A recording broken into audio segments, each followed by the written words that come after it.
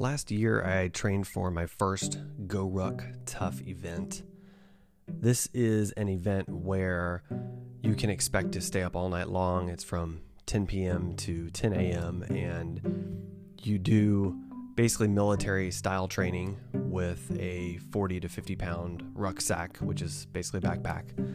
And you're going to go about 20 miles throughout the night. You're going to do a ton of push-ups and sit-ups and other types of things. And so I spent a lot of time preparing for that event and training for that event, and not just really physical training, but really mental training. And a part of that mental training was this phrase that is common in this community, and the phrase is embrace the suck.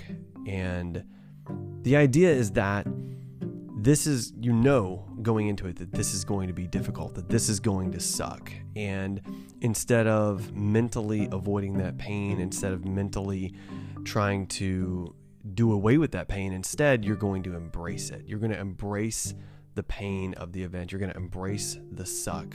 And you're going to know that you have to get through that in order to get to something better, in order to complete your goal. And really that's become one of the mantras of my life is, I'm going through this right now. This is tough. This is painful. This is hard, but I'm going to embrace the suck because I know that it's leading me to where I want to go. I know I'm going to get to the right spot if I can just get through this next thing. And then it's getting through the next thing, and then through the next thing, and it's obstacle after obstacle, and that's just how our lives are. And so sometimes you just have to embrace the suck to keep on going so that you can slow down, so that you can do the things that you want to do and accomplish your goals.